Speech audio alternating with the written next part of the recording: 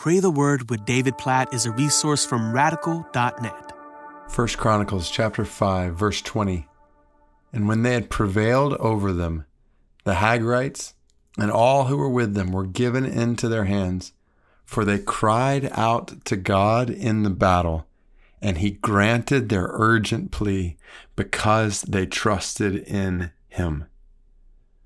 Oh, did you hear the last phrases in this verse? So this is talking about how the Reubenites and the Gadites and the half tribe of Manasseh had gone into battle with the Hagrites. And the Bible tells us in 1 Chronicles chapter 5, verse 20, that the Hagrites were given into their hands. Why?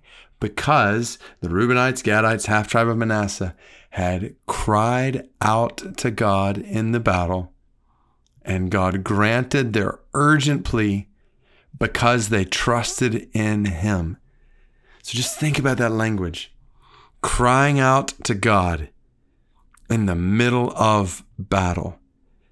And this is a picture we see all over the Bible. Even when I think about Ephesians chapter 6 and the armor of God and how that whole list of different pieces in the armor of God, you get to the end of that passage and Paul says, please pray for me in the middle of spiritual battle.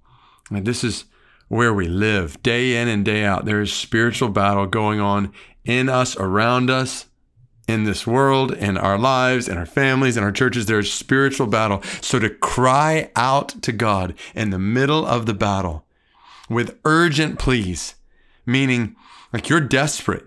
Like the Reubenites and Gadites, half tribe of Manasseh here, they knew if God didn't come through, there's no way they would have victory.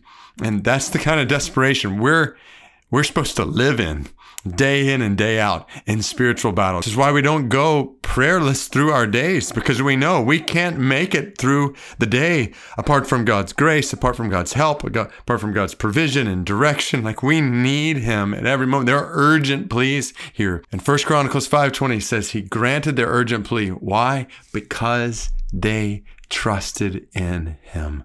Is that good or what? In the middle of the battle, you have a God whom you can trust. So cry out to him with urgent pleas all day long.